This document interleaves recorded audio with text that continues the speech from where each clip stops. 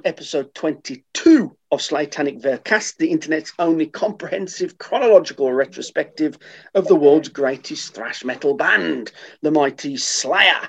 Each week, we dissect a track from their back catalogue by playing through the song, analysing the lyrics, and giving a final appraisal. I'm Mo from France, and to my west, broadcasting from the Tory party's COVID response war room, it's Dr. Liquescence. How you doing, Doc? I am fine, and I chose this location because I wanted some solitude and some quiet. Mm-hmm. Yeah, there's no bugger there, is there? No. In fact, I can say with some authority, the shrink wrap is still on all of the seats. Mm-hmm. The dust covers are still over all of the desks. There's a light coating of dust on the floor because with no footprints. I was going to say no footprints except mine, but no markings on the floor except mine. No hoof marks. Well, there's a light trail of glistening substance. Sure. Yeah. So, I mean, it's a good place to have an excellent communications infrastructure, very, very, very fat internet, and as far as I can see, no risk of being disturbed ever. Have you found the manuscript marked "COVID is a hoax"? Ha ha ha! Have you found that one yet, Doc? No, but I mean, lining the walls are just a very quick back of the head calculation. Count the number of shelves, count the number of volumes on each shelf. And I reckon starting in the year 1980, there's probably about 1,200 volumes, going up to about the year 2050. And the spines are very dusty and it's not very bright in here. But I think they say something along the lines of, how to asshole the fuckers this time. How can we extract even more money from them? Yeah. The thing is, some of the volumes are very, very slender. And I've just pulled down a couple of them and browsed them. And a number of them, even the ones that are quite fat, contain almost nothing but completely blank pages with what appear to be wax crayon scrawl with "sell more stuff." Mm-hmm. Mm-hmm. And have you found the bucket of powder that if you pour water into congeals into the form of Boris Johnson? Well, there is one mark. There is one mark on the floor, apart from which I've just discovered and I'm looking at right now. And if I describe this mark to you, if you remember the years of misrule, another man with the same given name in the newly born state of the Russian Federation. I'm going to say this to you. It's the mark of a single caster. I've got it. Yeah, I think we've got it. That's enough satire for one episode, I reckon. I've just got one more thing to say.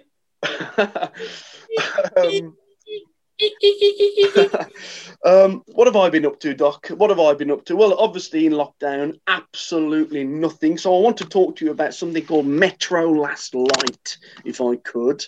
Okay. Metro Last Light is a video game. It's a first-person shooter. So, for other first-person shooters would be, for those that don't know, would be something like Call of Duty, Battlefield, Killzone, these kind of games. So, you're looking down the gun, you don't see the protagonist, you're looking through their eyes. What makes Metro Last... Go on, Doc. Would we include Doom in that? Wolfenstein and Doom are the originators. They are the progenitors, basically. Yes, certainly. Wolfenstein pretty much invented the genre. Doom perfected it, I would say. Gotcha. So you're absolutely correct. Perfect. The difference is, of course, the original Doom was 2D, and these games are now 3D and ultra realistic. Metro Last Light is the second in a series of games based on a Russian graphic novel series. The premise is some calamity has befallen the Earth. We presume it's some kind of nuclear war, although it's never made utterly apparent. And we are following the exploits of an individual surviving in the metro tunnels in Moscow, battling human enemies and mutations alike. What makes it different to other first-person shooters is pace. It gives the player time to breathe. So you'll have enormous set pieces, as you would expect, but then there are moments, 20 or 30 minute sequences of quiet, introspective periods when absolutely nothing is happening. It's all character building. It's all world building, enriching the texture of the environment we are in. If Call of Duty is Rambo, Metro Last Light is something like Platoon. It's exceptional stuff. Any gamers out there, if you've never touched it, honestly, do yourself a favour. It's remastered on all of the latest consoles, so get it down your necks. How does that sound to you, Doc? Does that intrigue you or not? There's lots of stuff about video games that intrigues me. I don't want anyone thinking that I dislike video games or I'm predisposed to disliking video games. It's one of those things that I've never particularly found a way into. Yeah. And it's obviously a sort of very large world. It's a very large milieu to get started in. And I've never been able to get a grip on it from the outside. I've never been able to understand the first thing about it, to be honest with you. I would happily guide you through it, but it would require you, getting yourself a PlayStation. Basically, I can't talk you through the PC world because it is just not my, my platform. So I just do not know. Doc, get out there and steal yourself a PlayStation 4, and then we can talk. Normally we do corrections at this point, but I've been very lazy and I've done no editing, so I've got no corrections to do. But I do believe, Doc, you've got something that you want to discuss here, something to do with what we were talking about last time, like the hordes of zombie-like armies from hell that Slayer seemed to have a bit of a penchant for. Yeah. After the episode had finished, I realised that I meant to draw everyone's attention to the fact that if you look at copies of something like Weird War Tales, which is a comic from the 1970s, and if you look at obviously non-fiction books such as the Dungeons and Dragons Creature Repository. Sure. So we've got a piece of fiction and a piece of definite non-fiction. Mm-hmm. Made up stories and the truth. Yeah, of course, yeah. Weird War Tales and the Dungeons and Dragons Monster Sourcebook. You'll find a lot of these very, very lurid drawings of skeletal Nazis and skeleton warriors and various decomposing, shambling revenants in rusty military adornments with notched swords and rusty rifles. There's a great one I found, which not only has a skeletal Nazi search party, but they have a skeletal Nazi tracker dog as well, which is fantastic. Yeah. And because of me, I then felt the need to go and look up a picture of the skeleton of a German Shepherd dog, and made sure they got the skeleton correct somehow. And in the pre-internet days, as far as I can see, yes, the man who drew the comic went to the trouble of tracking down a drawing or a picture of the actual skeleton of a real German Shepherd dog, sure, for which props.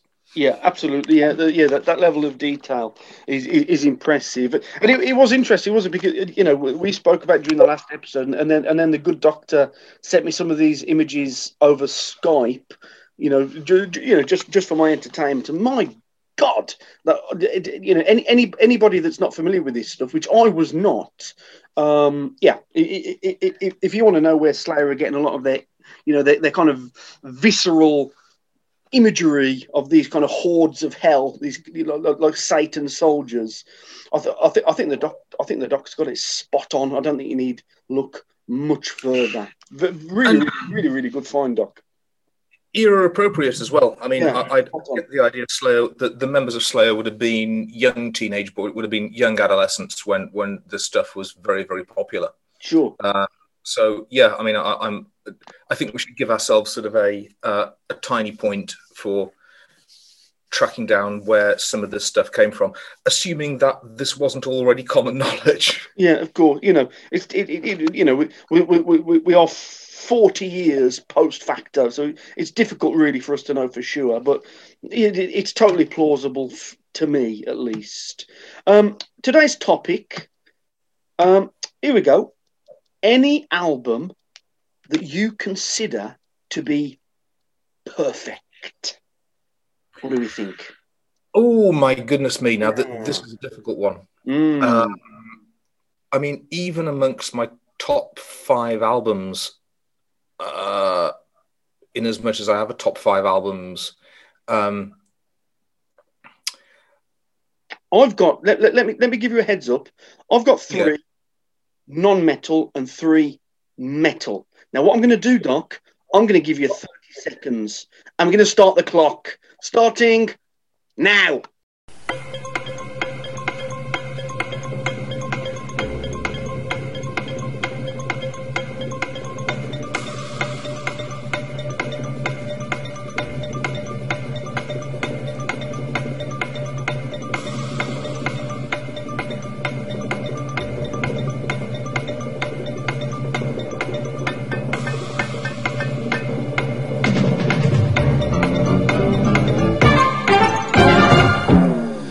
Time's up, Doc. Here we go. So we're looking for albums that you consider to be perfect, preferably 3 non-metal and 3 metal. We're going to start. Should we take it in turns? In fact, should we take it in turns? Yeah, go ahead. Okay. All right then, Doc. Give me your first non-metal perfect album, please. Right.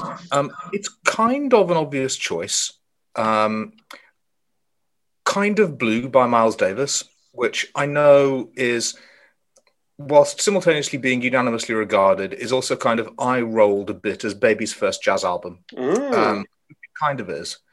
But it's absolutely perfect. And it's, if you had to evacuate your house in a hurry and you could grab only one album from a whole entire genre, you'd grab that one. Sure. Because the star performer is at his best. The people in the band at that point, one of the reasons it's so unanimously regarded is it's kind of the first and last time you get such a staggering bunch of musicians in the same studio at the same time working on the same songs. I mean, there's a good reason it constantly gets written up as if you only ever listen to one jazz album, it should be this one. It was one of the ones that I started with based purely on recommendations like that. And I mean, just for once, I've got no intention of taking a contrary opinion. Reputation, absolutely deserved. It's immediate. It's accessible. You can get into it on the first listen and you can keep discovering new things in it on the 2000th listen. Sure. Now, I hate jazz, but you've convinced me. I'm going to check it out. My first non-metal entry is OK Computer by Radiohead. I think it's a masterpiece. There is not a note out of place. I think it built on, their, kind of semi-progressive rock experimentations from the Bends and just took it to the logical conclusion. It's haunting, it's dark, it's beautiful.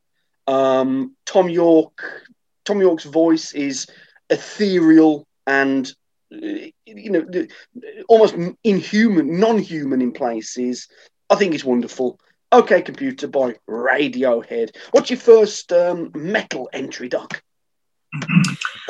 The first one is really, really easy. Club Mondo Bazaar for members only by Pungent Stench. Yes, a family favourite. What's so great about it? There is not one bad track on that album. Every single cut off that album could be a single. Yeah, Hydrocephalus. My God, what a song! True story.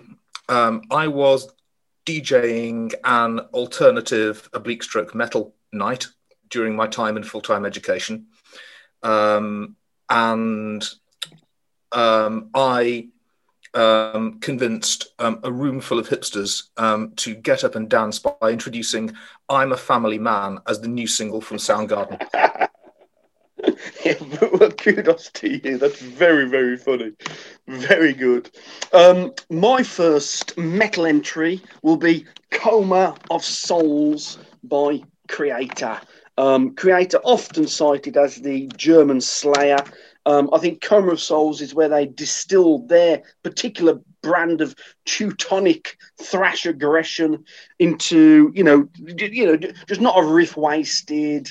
Oh man, alive! It really is exceptional. Anyone not familiar, just go and check out When the Sun Burns Red, Terrorzone, and People of the Lie. You will thank me for it. Go on, the Doc. Your next non-metal entry, please. This has been a difficult one because I could kind of have picked 3 albums from the same period by the same artist. In the end, I had to choose Original Gangster by Ice-T for the following reasons. As a hip-hop album, it doesn't have any of my favorite hip-hop tracks on it. As a hip-hop album, it's not the most radical out there. It certainly hasn't stood the test of time as well as some others, but it's the closest I can imagine to a hip-hop album that at that time was conceived as an album which you would sit down and listen to from one end to the other in the manner of a progressive rock concept album. And it contains all the stuff we love.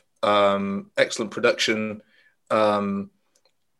In my opinion, still some of the best rhyming skills and storytelling ability that hip hop has ever produced. World building of the kind that you would normally associate with literary science fiction. Humor, profanity, radical politics. Yeah. Basically all of that stuff we love. And it was also a very unique hip-hop album in that in the vinyl-obsessed world of hip-hop in those days, it was an album that you're obviously meant to buy on CD because the CD is about 40 minutes longer and has about an extra 8 tracks on it. Oh, there we go, yeah. I'm vaguely familiar with this album. I think it's the first album I ever heard that kind of used police sirens almost like an additional musical instrument. It's a great choice, Doc. Yeah, very, very good. I'm going to go for Music for the Jilted Generation by The Prodigy. Now, here's the thing, Doc. I likes me a bit of techno. I likes me a bit of trance. I even, from time to time these days, likes me a bit of chill step. Prodigy is where, for me, it's where it all comes from. And this album in particular, I think they've grown up by this first album, The Prodigy Experience, It's a bit amateurish. It's a bit childish in places. All of that stuff has gone away. Honestly, get some narcotics down your neck and listen to this album. It is sensational stuff. What's next? Oh, it's your second metal choice, isn't it, Doc? That's right, yeah. And once again, this might be a bit obvious for some people's tastes, but after having had it in my collection for the better part of 30 years, I'm going to have to say Black Sabbath by Black Sabbath. Go on, tell me why you love it. Well, once again, it doesn't have a track on it that I love as much as Supernaut. It's not as heavy as Volume 4 as an album, but it drops fewer clangers. So, and once again, you have to take it in context. I know a lot of people who find The Village and Evil Woman completely fucking insufferable. But I'm happy to think of it as a bridgehead between the heavier end of 60s psychedelic rock and roll. So if you imagine it sandwiched somewhere in between or taking off where, let's say, Beggar's Banquet by the Rolling Stones leads off. So you've got the extended blues jams. You've got old Brit R&B rediscovering its Southern American roots and getting into improvisation, getting into extended song structures on side 2. And then on side 1, you've literally got one killer after another. You've got the track Black Sabbath. You've got the track NIB. Yeah. You've got the track The Wizard. Mm-hmm. So as an album of two halves, as a transitionary exploratory thing, joining together two different kinds of music on side 2, and then as a killer heavy metal album with one great track after another, 1, 2, 3, 4. That's side 1. Yeah. That's why I've picked it in preference to any other old school metal album. No, it's a great choice, and I think your description is perfect. For me, I would listen to side 1 all day long, every day. I would never listen to side 2. So I think you've picked that apart absolutely correctly. Yeah, it's aimed at two audiences, which makes it particularly interesting. My second metal choice is going to be Dreamweaver by Sabbath. British thrash metal band, kind of, right at the tail end of thrash, really, and oft overlooked. I would say it's the best thrash metal band certainly Britain has ever produced. I would possibly argue Europe has ever produced, although Creator will give them a run for their money as well.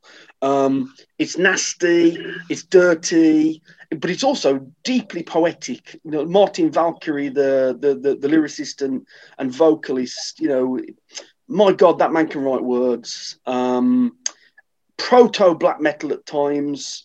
If you're not familiar with it, which lots of people aren't, because almost unknown in Britain. However, I remember seeing Sabbath playing live in Germany in about 1988. I'm not kidding, Doc. There must have been 20,000 people there watching them. It was absolutely crazy. But when they played here in Britain, they were lucky to fucking fill JBs, one of those unfortunate things, really. But yeah, Dreamweaver by Sabbath. Go and check it out.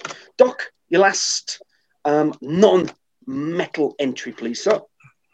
Right. So along with those sort of Discovery Channel programs, best 10 of whatever it is, before we get to number 1, then I have to mention all of the ones that, very briefly mention all of the ones that just missed the cut. Yeah, bubbling under. I was very, very, very sorely tempted to pick Psycho Candy by Jesus and Mary Chain. As a underground noise indie pop album from the mid-80s, you don't get any better than that. Yeah. I was very sorely tempted to pick Heavenly versus Satan by Heavenly, which is kind of another one of those, if you only listen to one album of QT Pop in your whole entire life, it should be that one. I was very sorely tempted. I almost felt honor bound to pick Unknown Pleasures by Joy Division. Oh, yes. And I was very, very sorely tempted to pick Burning from the Inside by Bauhaus. In the end, Can we feel the poignancy in the air, listeners? How difficult it is for the Doc. I hope you can feel the pause button, because I had it there for a second and I fucking forgot it. Oh dear! Hang on, listeners. Hold on. Let's give him 5 seconds.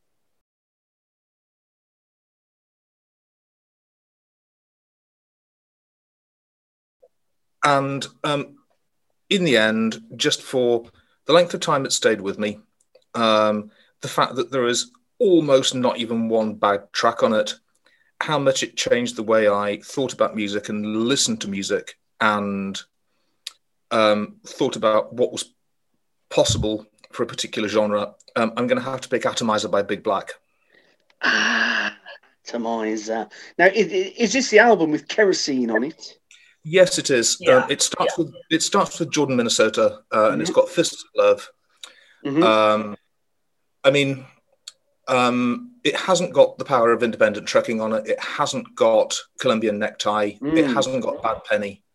But just as a work of consistency, because we're judging it, we're picking albums here, folks.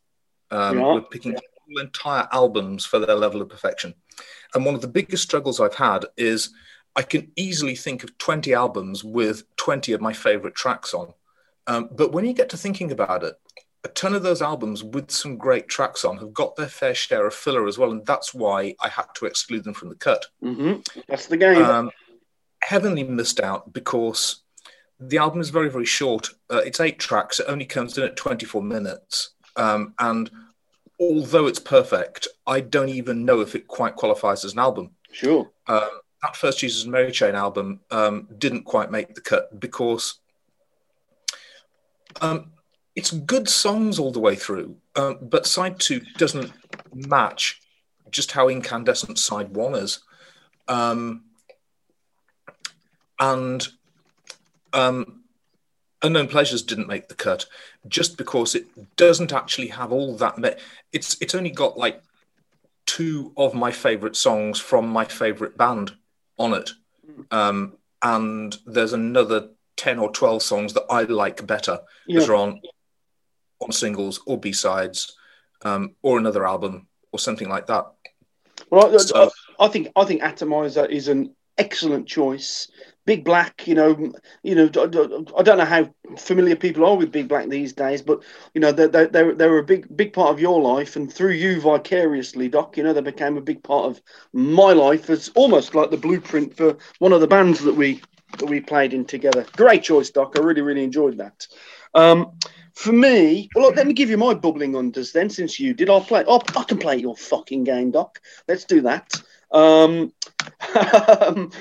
going to go Bubbling Under this. This isn't my final non-metal choice. Bubbling Under, we've got Ghost of Cain by New Model Army, which I absolutely love.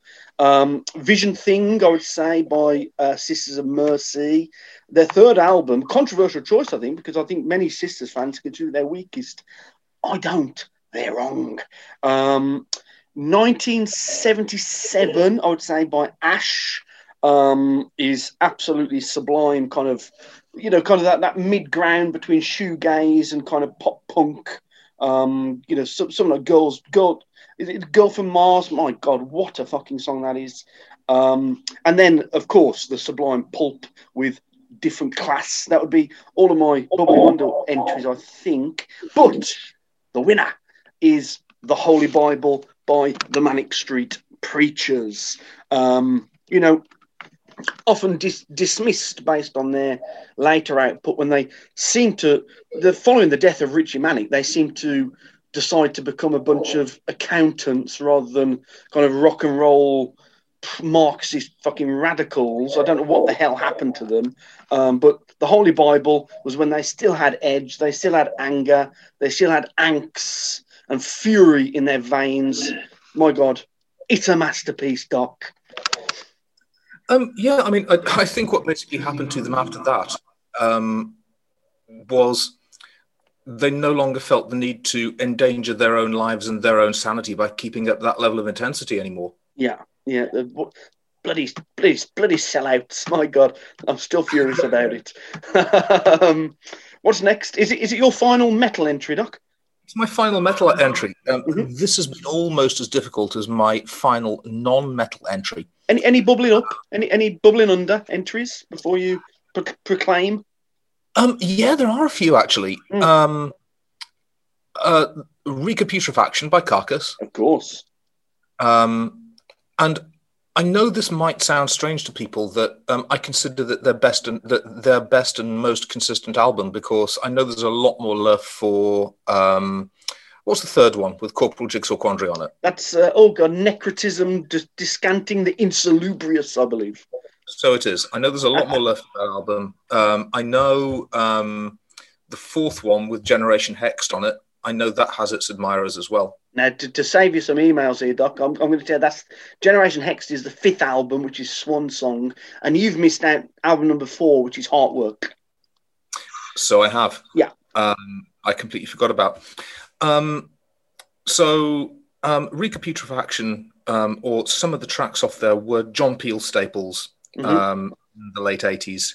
And it was sort of one of those bands who are, you definitely can't say Carcass are industrial or noise or any of those categories that was sort of acceptable to John Peel's audience at that time. Carcass, of course, always have been metal as fuck. Yeah, but I would say that the recaputrefaction, and what's the second one? Is it simply as a sickness? Yes. Is that right? Yeah. You know, I would say they firmly fall into the category of grindcore rather than like death metal. Personally, the thing is that they're so fresh out of the gate with grindcore. I think those are the albums after which the genre grindcore was named. I think you might well be right. So in fact, they were the pioneers, weren't they? So at the time, there was no label for it. I think you're probably correct. I don't think it was. I mean, it was basically, you know, like what people would just call earache music. Yeah. In all senses of the word, I imagine. Yeah. So that was a candidate. There's another one which I excluded because it's the subject of the very project we're undertaking at the moment, and it would spoil stuff. I have done exactly the same thing, actually. Yeah. Yes, you're quite right. So there's one, maybe even two. Ooh, spoilers. In the end, I had to pick on, I've mentioned it a few times during commentary already. I've had to pick De Mysteris Dom Sathanas by Mayhem because it's one of those very, very rare albums that I hated on first listening, but it shot a barb.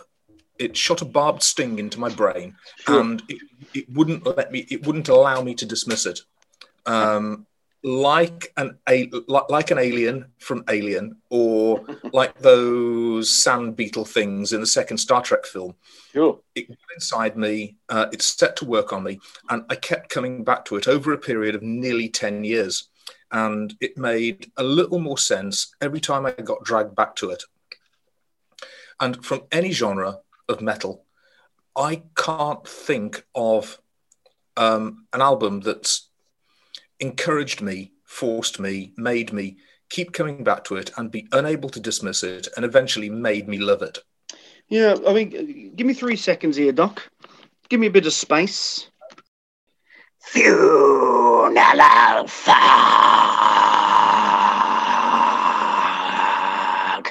I mean, if any more needs to be said.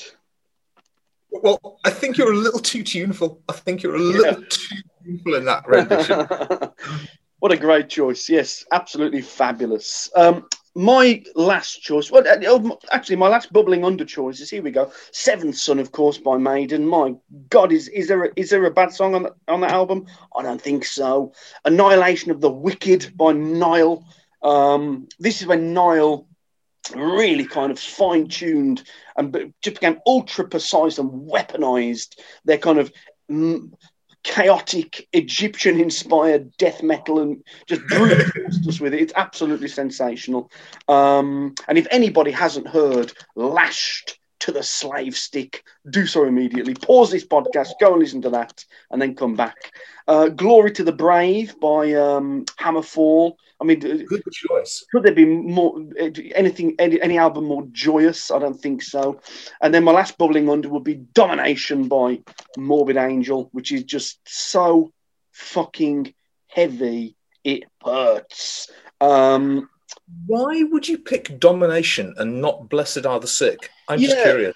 Yeah, it's a good choice. You know, I do love Blessed Are the Sick, but I think there are a couple of kind of forgettable tracks on there, and the production on it is a little bit wanting to the modern ear on occasion. It just hasn't aged as well as Domination, I don't think. It's still brilliant. course. You're effectively asking me to choose between Meat Feast pizza or Meat Carnival pizza. You know what I mean? They're both great, but I've got to choose one or the other. So my actual choice would be For Victory by Bolt Thrower, Birmingham's finest. I think this is their standout. I don't think they've released a bad album at all. Have they ever written a bad song? Oof, I don't think so, actually. But this is their standout moment. The production is sensational. The songwriting is when they're at their most confident. They've got Carl Williams at his most intense and coherent and legible. Not legible. Legible's for writing. What's the equivalent, Doc, if you can hear it clearly? Coherent, I suppose. Yes. Or comprehensible, absolutely majestic. Death metal, war death metal at its finest. Yeah, For Victory by Bolt Thrower.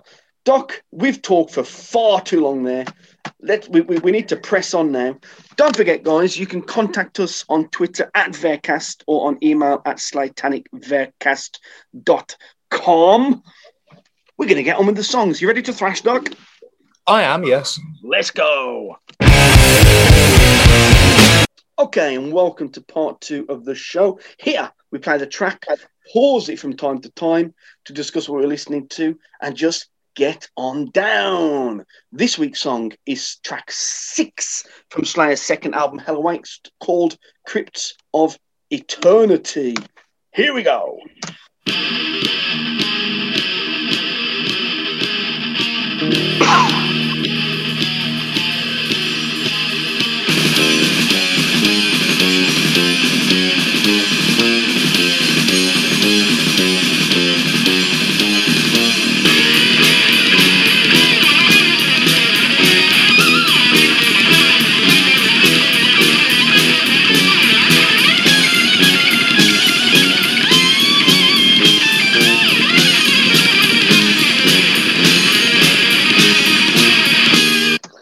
Rock and roll in it, Doc.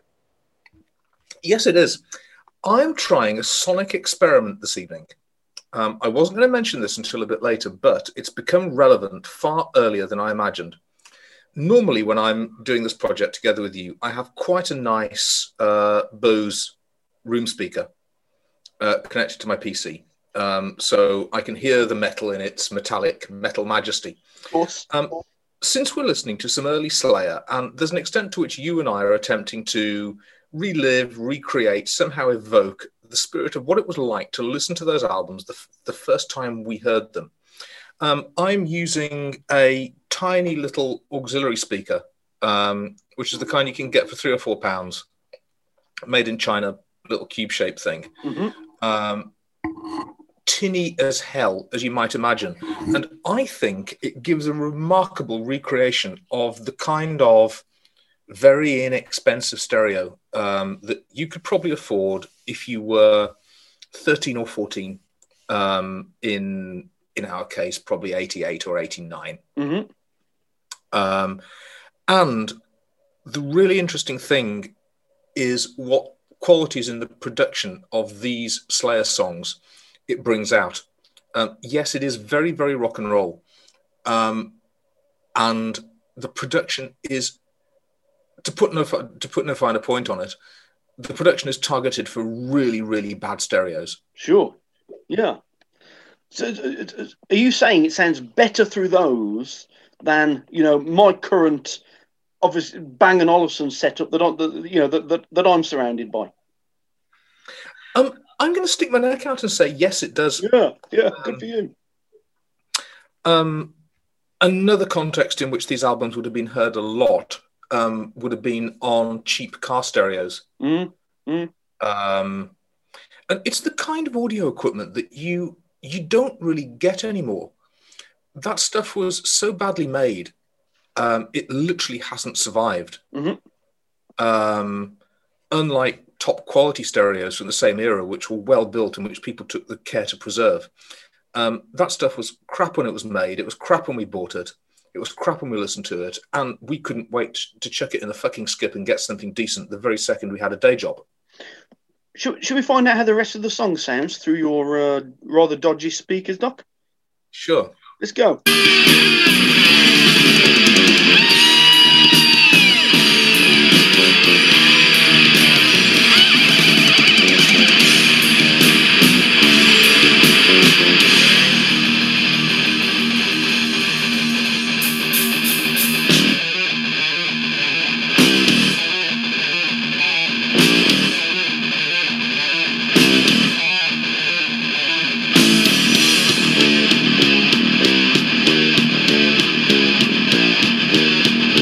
Early impressions.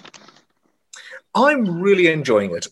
So is it me with my speaker, or once again, is the bass much louder or much more prominent in the mix in this track than it has been recently? Well, I think the bass is loud on this whole album. I think it's even louder on this song than previously.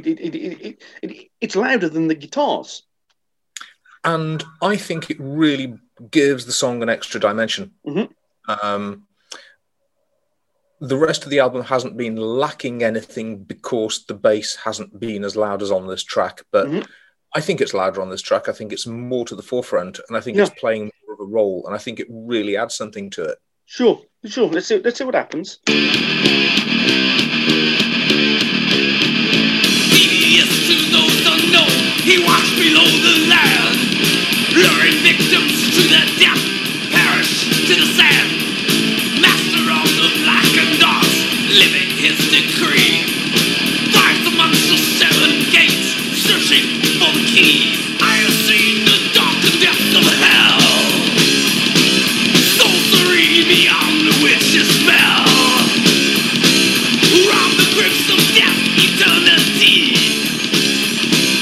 Kill the priest and curse aim endlessly.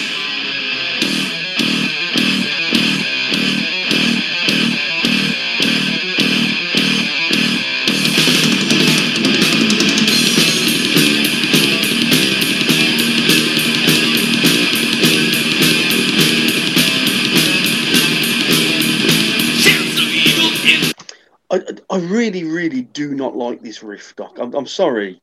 This verse riff, I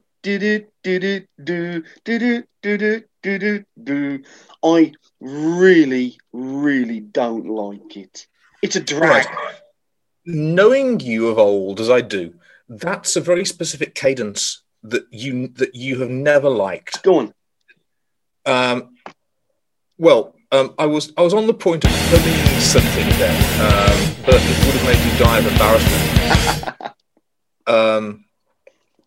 There is a very particular cadence, and I wish I was a better musician because I would love to actually scroll it on some staves and hold it up to the camera for you at the moment.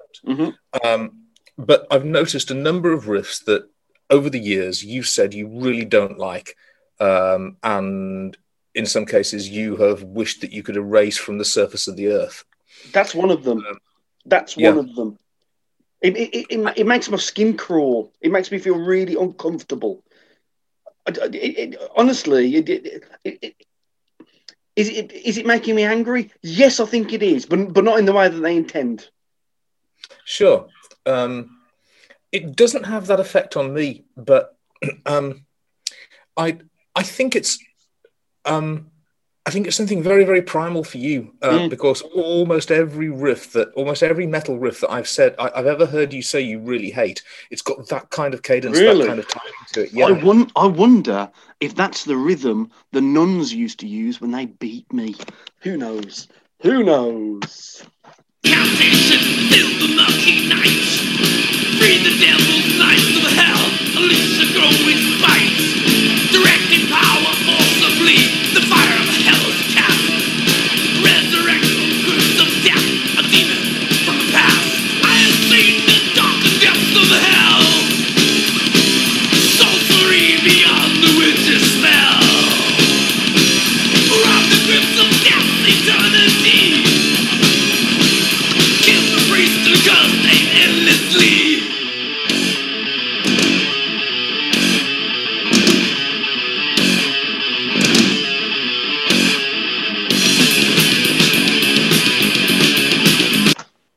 do you think about this bit, Doc? What's going on here? It's not very Slayer, is it?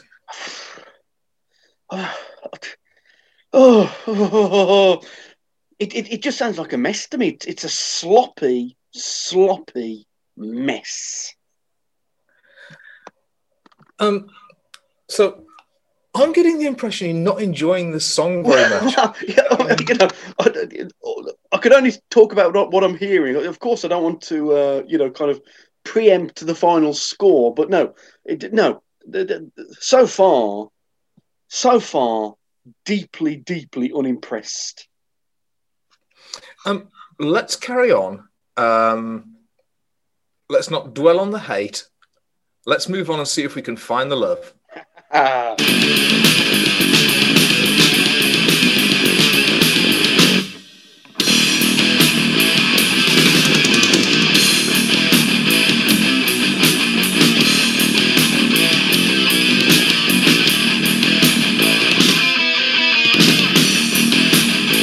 It's interesting. Structurally, it's all over the place, isn't it? They're switching from one thing to another, one kind of style, one vibe, one beat. Change. So structurally, it is very interesting. It is. You must have had this experience when writing yourself. You realise that you're in the middle of practicing writing a song, and in literary theory, what you should be doing, you should be killing your children at this moment. You should be cutting its throat. Sure. And somehow you can't bring yourself to do it, and you keep patching it up with a bit here and a bit there. And how about if we change the timing? And how about if we do this bit in a different time signature? I can almost guess what's going on during the writing process of the song, because I think anyone who's ever undertaken any kind of creative exercise, painting, poetry, prose, music, anything, has had that experience of you finish a thing and you end up sighing to yourself and going, no, I should have cut the poor fucker's throat.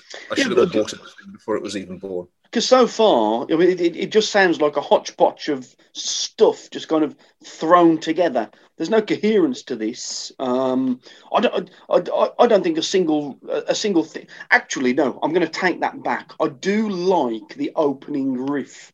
With the phase on the guitar.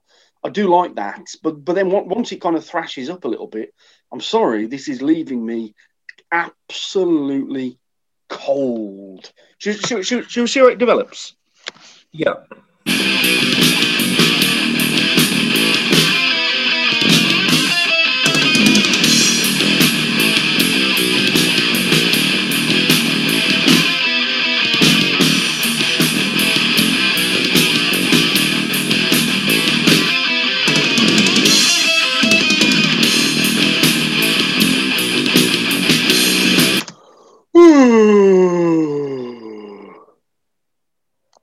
Bored.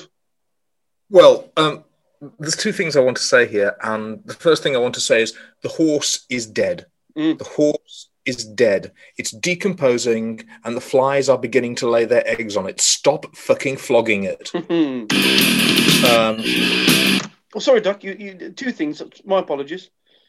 And the other one was the expression for this in engineering, in mechanical and other engineering, is crufty.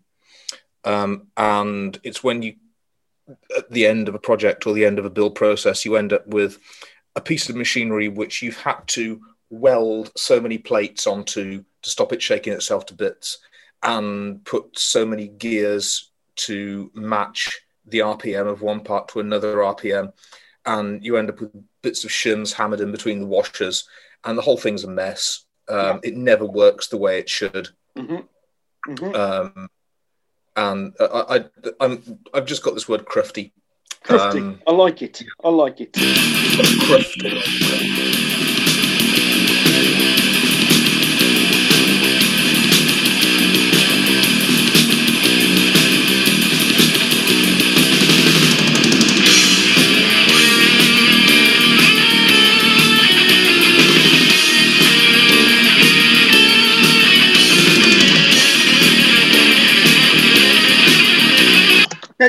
This is better. There's a bit of atmosphere going on here. You know, that riff's quite nice. The double strumming's quite nice, and that solo that's just kicking in from that's a Jeff solo, by the way. You know, there is real kind of you know, there's a haunting quality to it. So at least now we've got some ambience. You know.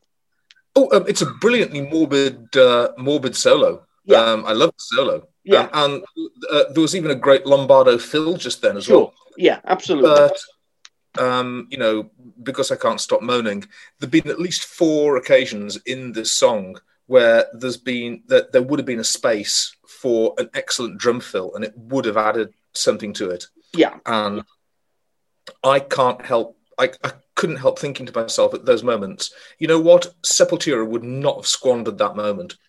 No, I think they're trying something different here. This seems to me like a deliberate choice. We're not going to do the things we normally do. We're going to experiment a little. We're going to go a little bit prog metal on people's asses and just see what shakes down in the mix. Now, unfortunately for me, it's not working particularly, but I admire the experiment. I kind of do and I kind of don't. There's a place for experimentation. There's a time and a place for experimentation. And the time is in rehearsal and the place is in the practice room. Yeah, that's a good point. I mean, this is why bands release B-sides and outtakes collections, you know, on a cheap medium. You know, on a £3 cassette or something that is typically what would happen, to gather all of the failed experiments together, and you know, strictly for fans only.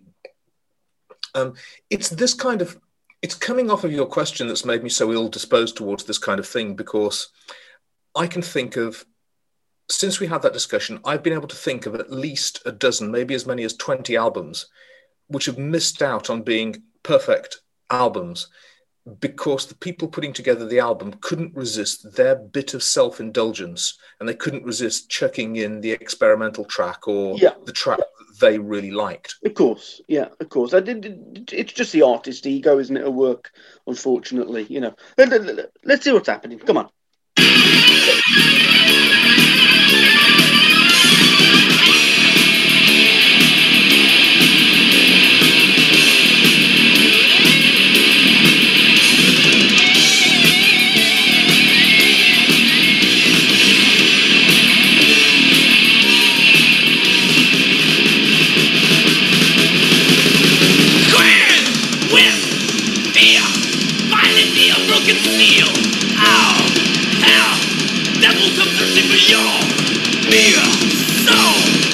I mean, it's like they're taking the piss, really. That is so terrible. They're taking the piss, aren't they, Doc? I'm all at sea on what it is they're actually doing at the moment.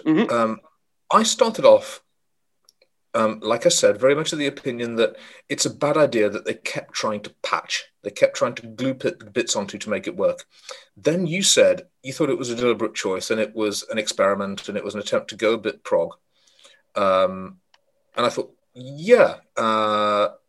it could very well be a failed experiment. But then you said it sounds like they're taking the piss. And that kind of makes sense as the lackadaisicalness and the sloppiness. It sounds like contractual obligation stuff. Yeah, it really does. There's no effort. There's no effort here.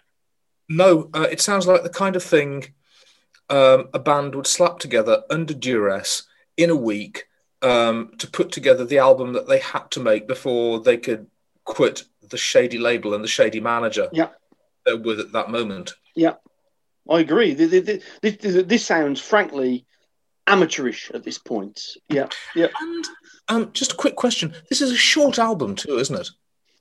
Well, no, not particularly. It's like 45 minutes, but it's 7 songs. So not many songs, but not a short album, if you see what I mean. Sure. And this is the longest song.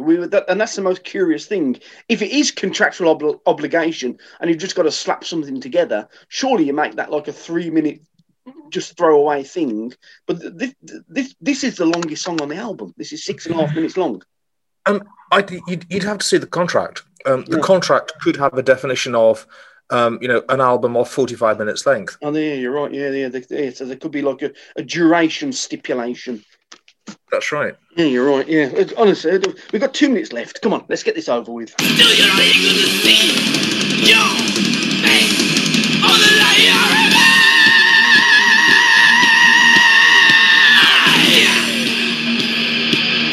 See, I like this bit. I like Tom's scream, and I like this kind of phase guitar, kind of mellow. I don't even know how to classify this riff, really. It's not metal, it's not rock. I don't really know where to place it, but I like this riff. It's borderline psych, actually, isn't it? Yeah, it's a bit trippy, isn't it? Yeah, you could put that on a West Coast psychedelic album. Well, I thought if that was on the Doors album, it wouldn't be out of place, would it? No, I don't think it would.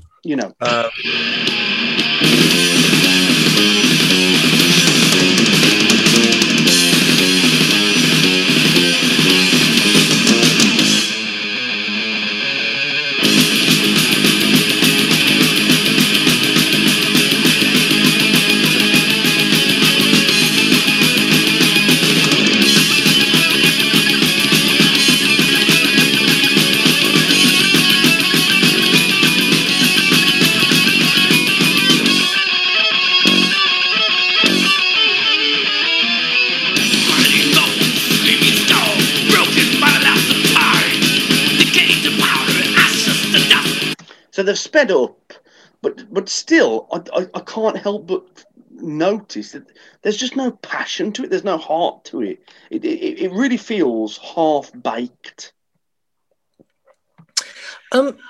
Here's another idea. Is it some sort of wastebasket? Is it some sort of dumping ground for a ton of... I suppose individually, some of them are not bad ideas and some of them are pretty cool ideas, but it has the... Now, I, of all people, should appreciate this or should like it for this. It sounds like a sort of misbegotten thing stitched together from the unwanted leavings off of a bunch of other stuff. Sure. Yeah, it's possible, isn't it? Yeah,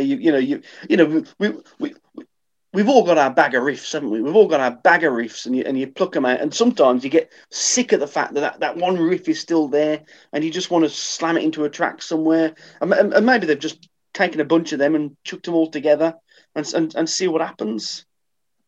Yeah, it's definitely one of those Slayer tracks that's more entertaining to talk about than it is to listen to. Yeah, well, we've got 1 minute. I'm sorry, listeners. I don't want to be a Johnny Downer, but frankly, this is shit. We've got 1 minute to go. I'm going to press play, Doc, and I'm going to go for a wee. That's how annoyed I am.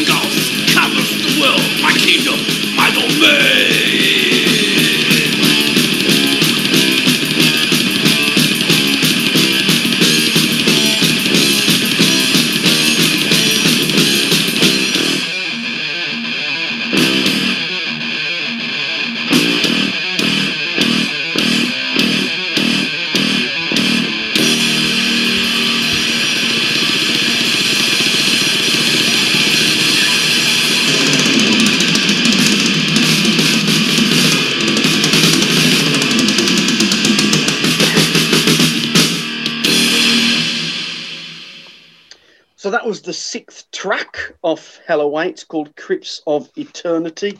Doc, I hated that. I hated it. What's my problem? What's my problem? I don't think you've got a problem. Here is my take on it. It's a complete fucking mess. It's not even a song. Mm-hmm. I don't think it's a song. There's no structure to it. There's no coherence. It's got the quality of something that happened to progressive rock bands very frequently in the mid-70s. And what they would frequently do is take their grandiloquent posturing and wanting to compose and wanting to do things with different sections and a kind of symphonic structure. And what they would very often, because it turns out, that they might have been great musicians, but not many of them were actually great composers. So what they ended up with was something that was sort of a primer textbook example of a symphonic structure, but they didn't actually have the chops as composers to pull it off together as a single thing. So you ended up with the inevitable double concept album that sounded like a bunch of stuff they'd recorded in the studio, chopped the tape up into little bits, tossed them all in the air, gone away to get stoned, and then the poor production editor or the producer was left picking up all these bits of tape and eventually said, fuck this, glued them all back together in some kind of order, ran them through the mastering machine, and that's what the album was like.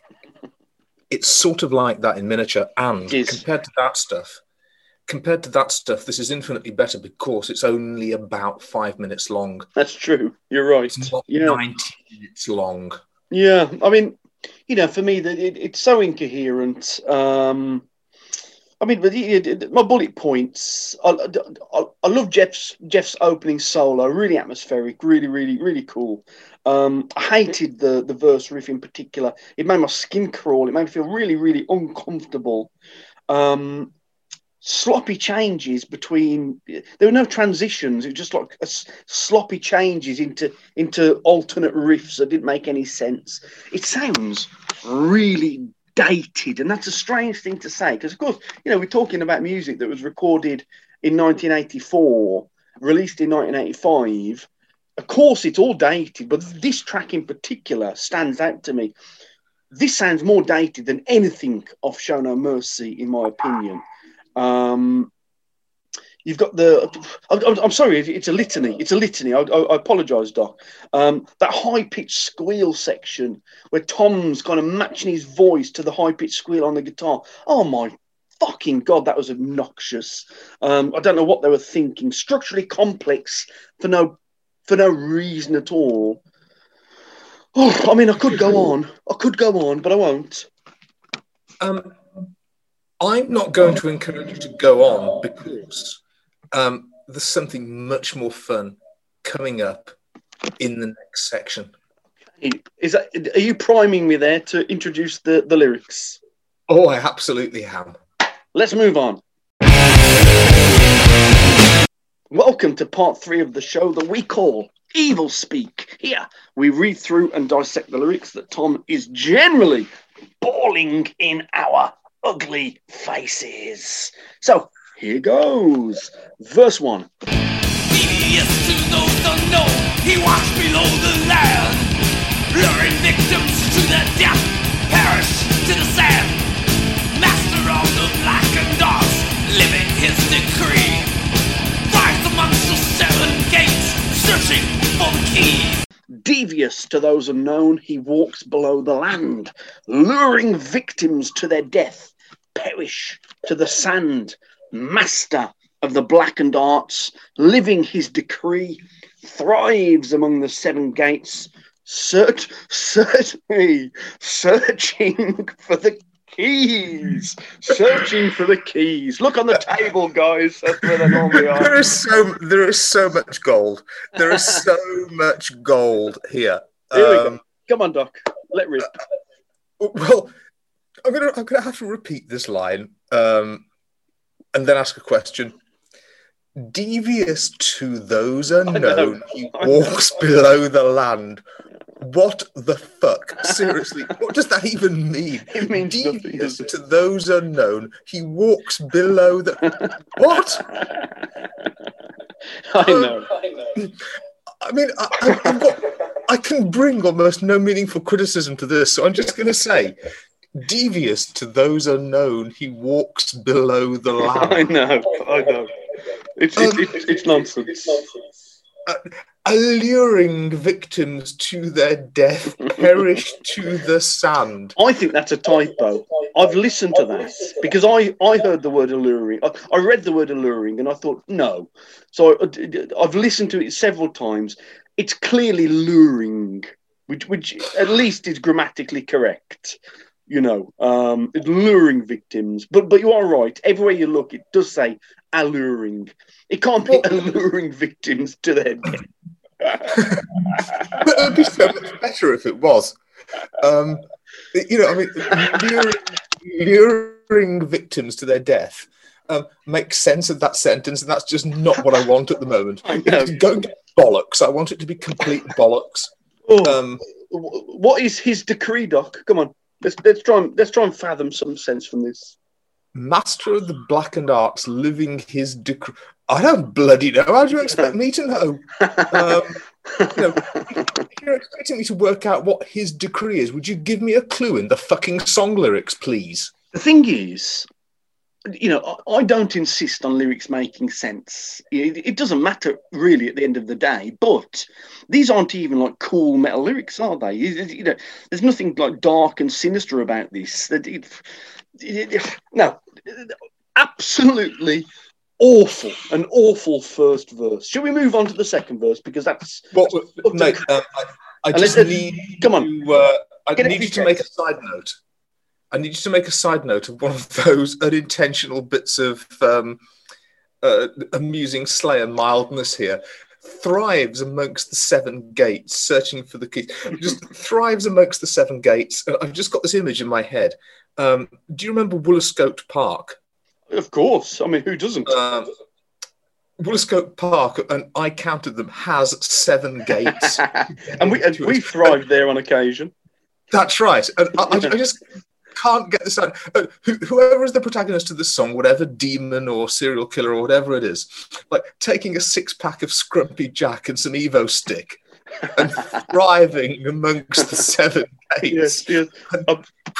And presumably he's got no way of getting into his horrible, disgusting one-room bedsit in Lie because he's lost his keys and his house. Yeah, basically, so this song so far is about a yam in Woolscote Park who's lost his keys. Right, that's what we've learned. Here we go. Who's got absolutely shit-faced on very cheap intoxicants. On Frosty Jacks. Here's the chorus. I have seen the dark depths of hell, sorcery beyond the witch's spell, round the crypts of death, eternity, kill the priest and curse aim endlessly. I have seen the darkened depths of hell, sorcery beyond the witch's spell, robbed the crypts of death's eternity, killed the priest and cursed him endlessly. Now, I have to say, I really fucking like those 4 lines. I mean, at least, there's some kind of narrative. There's an image being formed in the brain, and it's metal as fuck. So I've got no problem with these 4 lines. Sure. So those are quite good metal lyrics, and I've got no business being discussed here. Let's move on. Yeah. Just great, strong goth horror stuff, isn't it? That chorus. Here we go. So verse 2. Chants of evil incantation fill the murky night. Free the devil's knights of hell, unleash the growing spite. Directing power forcibly, the fire of hell is cast. Resurrect from curse of death, a demon from the past. Chance. Tell you what, chance of evil incantation.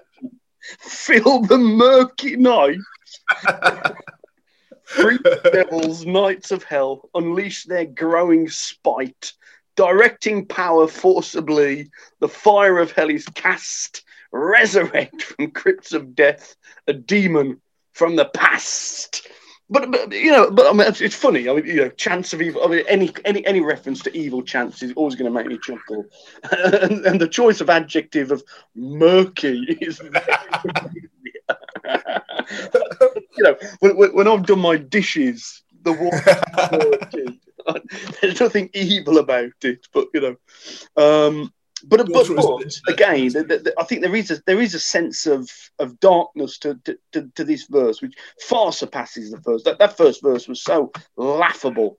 By comparison, this is on a level way beyond anything we've seen so far in this song.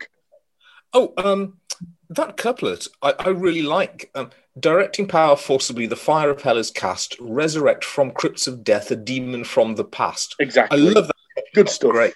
Yeah, good stuff. The Knights of Hell are back, Doc. We were talking about in the introduction. They're back again. Our friends. Definitely. Yeah. Yeah. Go except in the context of these lyrics, we presume seeing the Knights of Hell is as a result of a bit too much Evo stick to go along with this with the Frosty Jack on this one. Yeah, well, you know, if you are in a park in the Black Country snuffing glue, it is like searching for your keys. Searching for your keys, you are likely to encounter the Knights of Hell at some point. Absolutely. Anything to say about these lines? You know, I've almost given up by this point on this song. It's a great couplet. It's a great those couplet. Last two, yeah. Like I say, that we've got the chorus, which is quite good, and therefore has no business being discussed in the context of this song. That's right. We'll ignore that. Yeah, let's move on to the next verse. There's that horrible breakdown, that high-pitched breakdown that they do. Here we go. Grand with fear, violent the broken steel. Ow, hell, devil come searching for your mere soul. Still you're not able to see your face on the layer.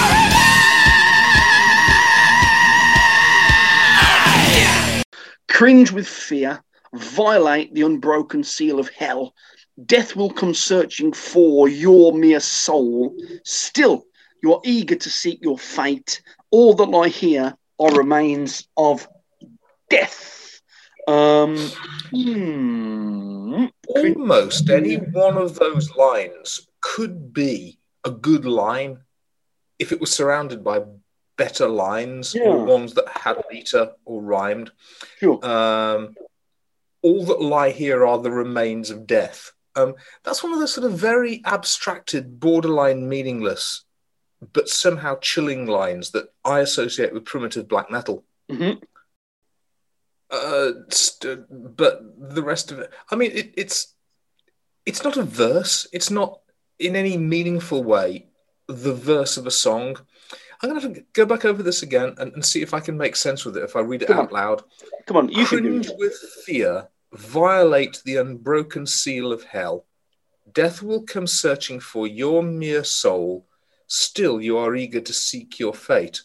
All that lie here are the remains of death. I mean, to me, if I'm being really generous, you've got that kind of Hellraiser vibe going on.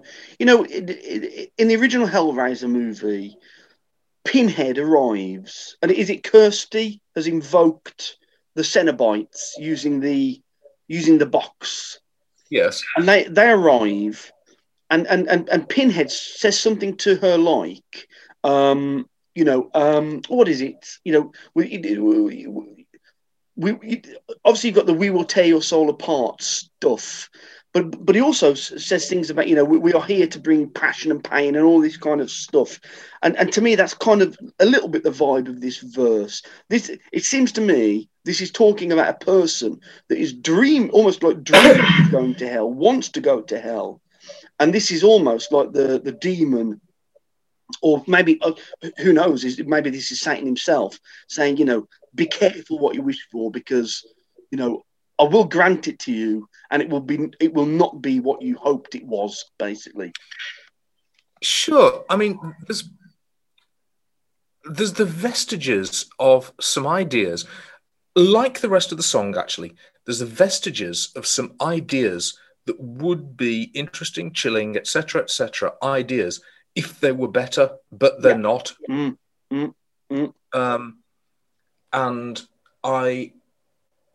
I've got enough imagination to work with those ideas myself. I've got no use for these lyrics unless you're going to help me a bit, unless you're going to add a bit of pattern, a bit of colour, unless you're going to assist with me imagining this. And now I'm resentful again, because it's like, well, I'm not doing all your work for you, Slayer. Exactly. Yeah. They've got to do some of the legwork too. I totally agree. Okay, the next little section here, we've got 5 lines: grinding bones, screaming skulls, broken by the lapse of time, decay to powder, ashes to dust, diminishing, disintegrating, man's soul and mind. I quite like this little section here because it's quite existential, isn't it? You know, this is ultimately going to happen to all of us. I don't really know what the screaming skulls refers to, apart from, you know, those horrible flaming skulls in Doom. I can't possibly imagine what that could be. Broken by the lapse of time. See, I quite like that. That's quite poetic, isn't it? You know, ultimately, Father Time will arrive and entropy will destroy your corporeal form, basically. I've got no problem with that. It's quite elegant, actually. So, to be fair, these 5 lines I rather like, Doc. What about you?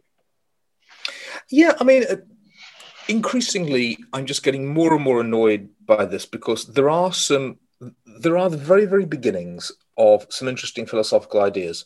I would really like some more help to be able to imagine what it is they're talking about. What you have here is the equivalent of something that's sold to you as pornography. Mm-hmm. When you watch it, it doesn't contain any remotely sexual or arousing imagery. And at the end, someone basically holds up an intertitle card that says something like, well, you already know how to masturbate. Can't you just do that? It does feel as if there are many fingers in this lyrical pie, and you know, spoilers for the details coming in the next section, but it is true. You know, this track is credited lyrically to Tom Araya, Jeff Hanneman, and Kerry King. So that, you know, to write these lyrics took 3 brains, Doc. What do you think about that? Well, I don't know about you, but I think I can see the 10 thumbs of Kerry King all over these lyrics. Well, he certainly didn't write those last 5 lines because they make some fucking sense. That's definitely true. Okay, come on, let's get through this. Here we go. We've got 4 lines to go. Here we go. I make my claim.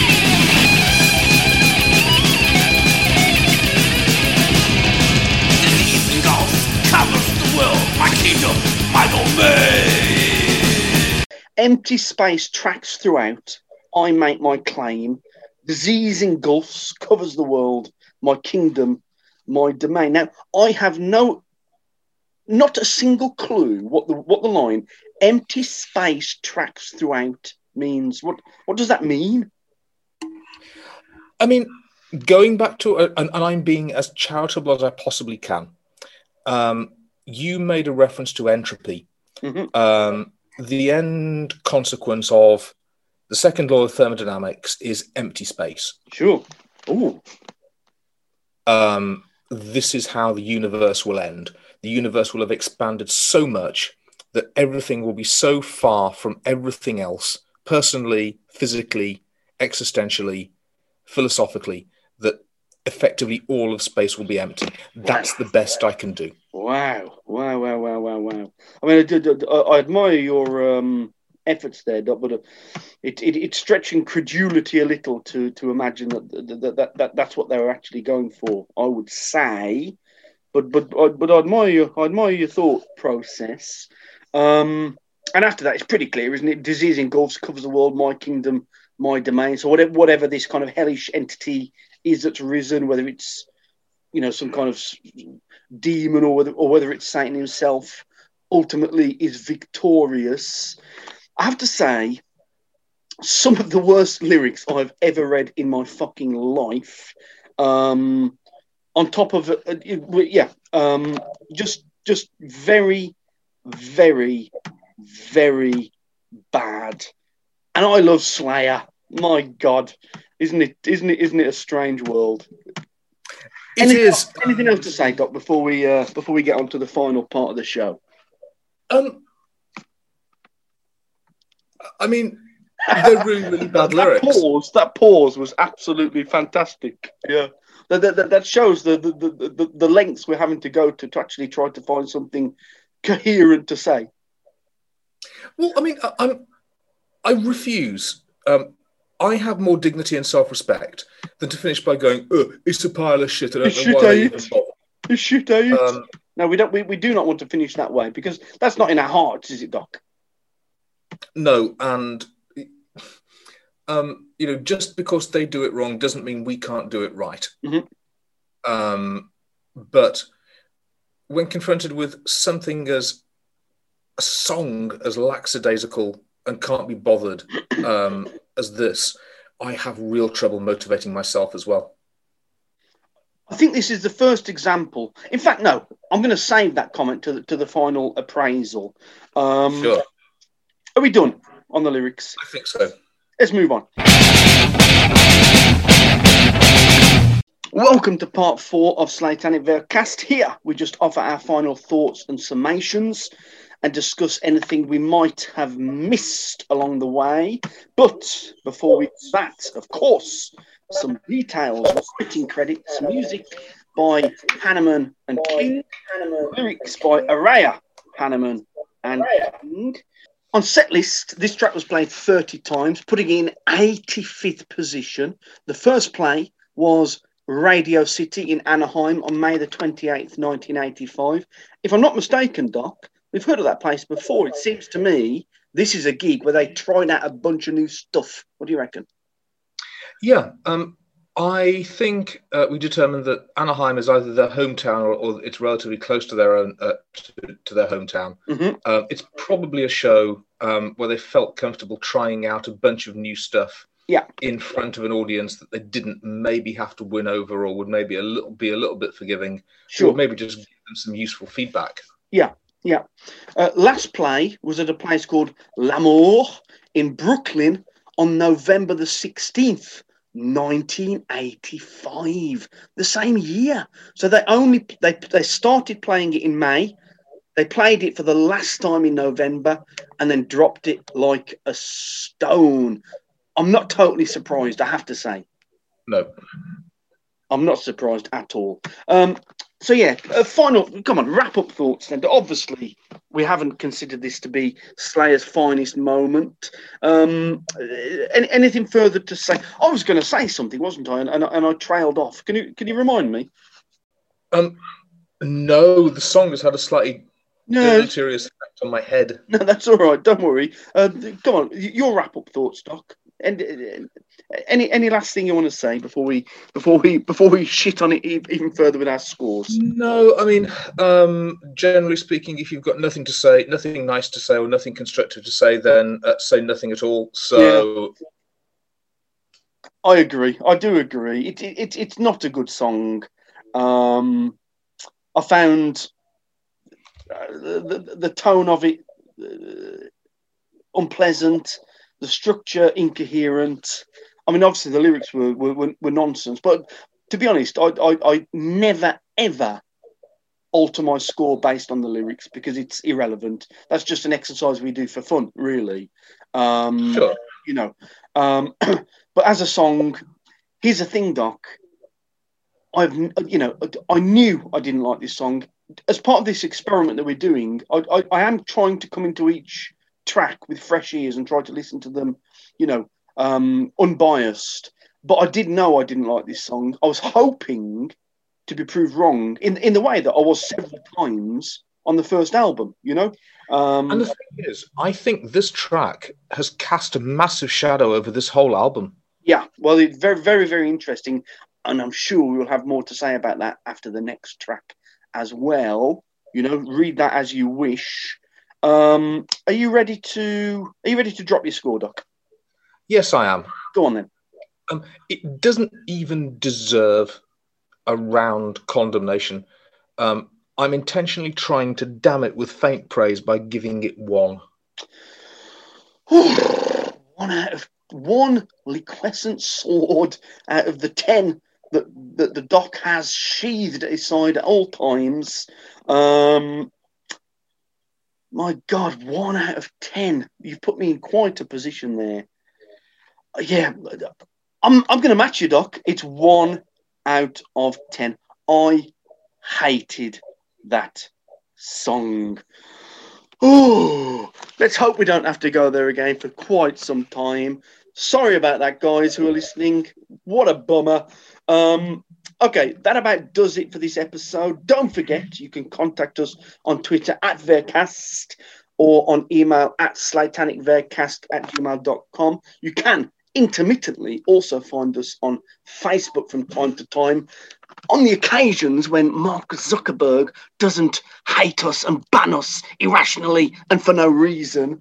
Join us next time when we will be discussing the 7th and final track from Hell Awaits, which is called Hardening of the Arteries. We'll see you then. See you next time, Doc. Bye-bye.